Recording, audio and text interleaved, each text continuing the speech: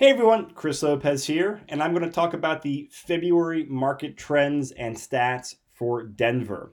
Before I jump into that, I've got some news on some new underwriting guidelines that is going to have an impact on second home loans and investment property home loans.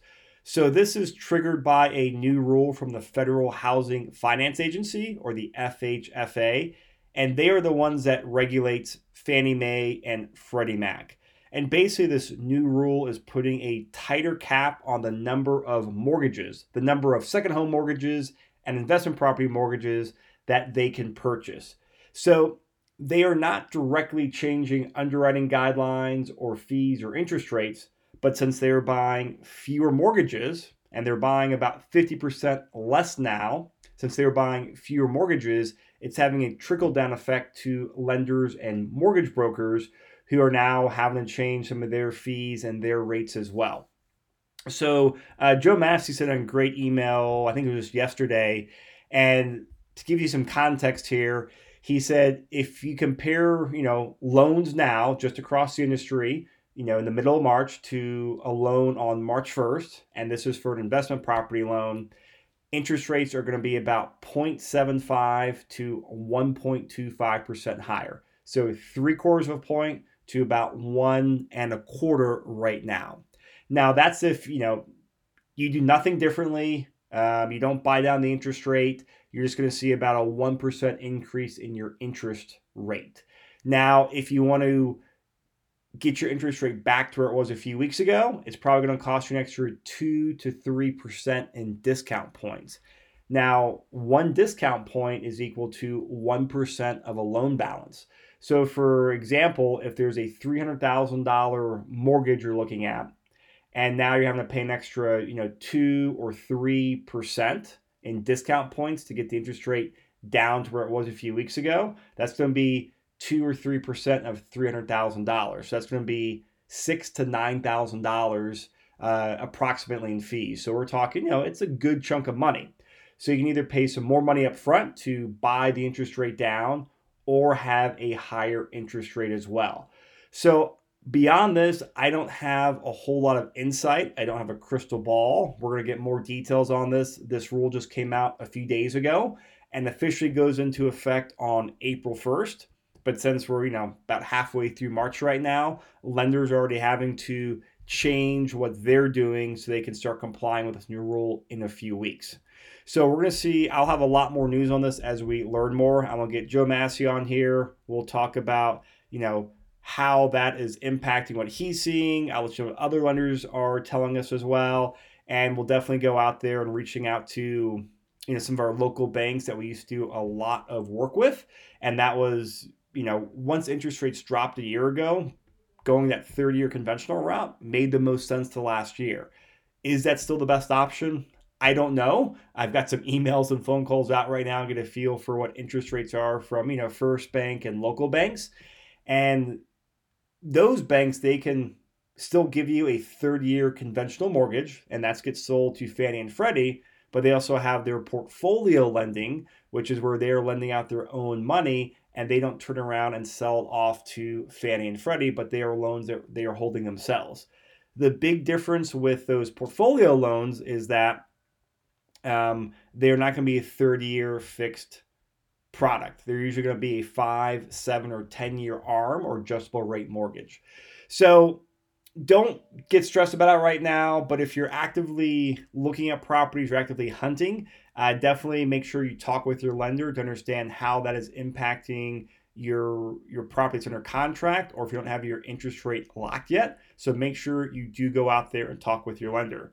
Now, for people that are house hacking and nomading, this will not impact you because you are not buying an investment loan and you're not buying a second vacation. You're still buying a primary residence. So that's the good news for house hackers and nomaders. But for investors that can't nomad and can't house hack, if you want to go the 30-year conventional route, expect to have a higher closing cost or a higher interest rate, or maybe a little bit of both. It kind of depends on how the chips fall. So we'll definitely have more news out about it, but make sure you talk with your lender as well. If you have any questions, feel free to reach out to me, reach out to your lender, reach out to Joe at Castle and Cook. We'll do our best to get you all the information.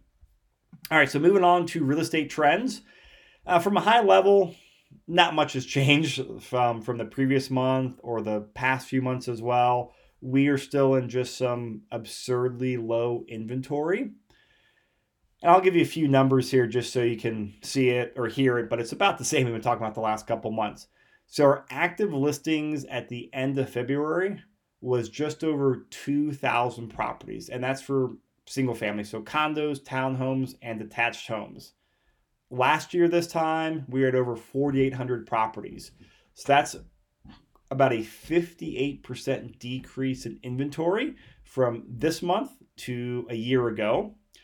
This is another month where we actually have more properties under contract than we do listings at the end of the month. So like I said, we have about 2,000 properties active at the end of the month.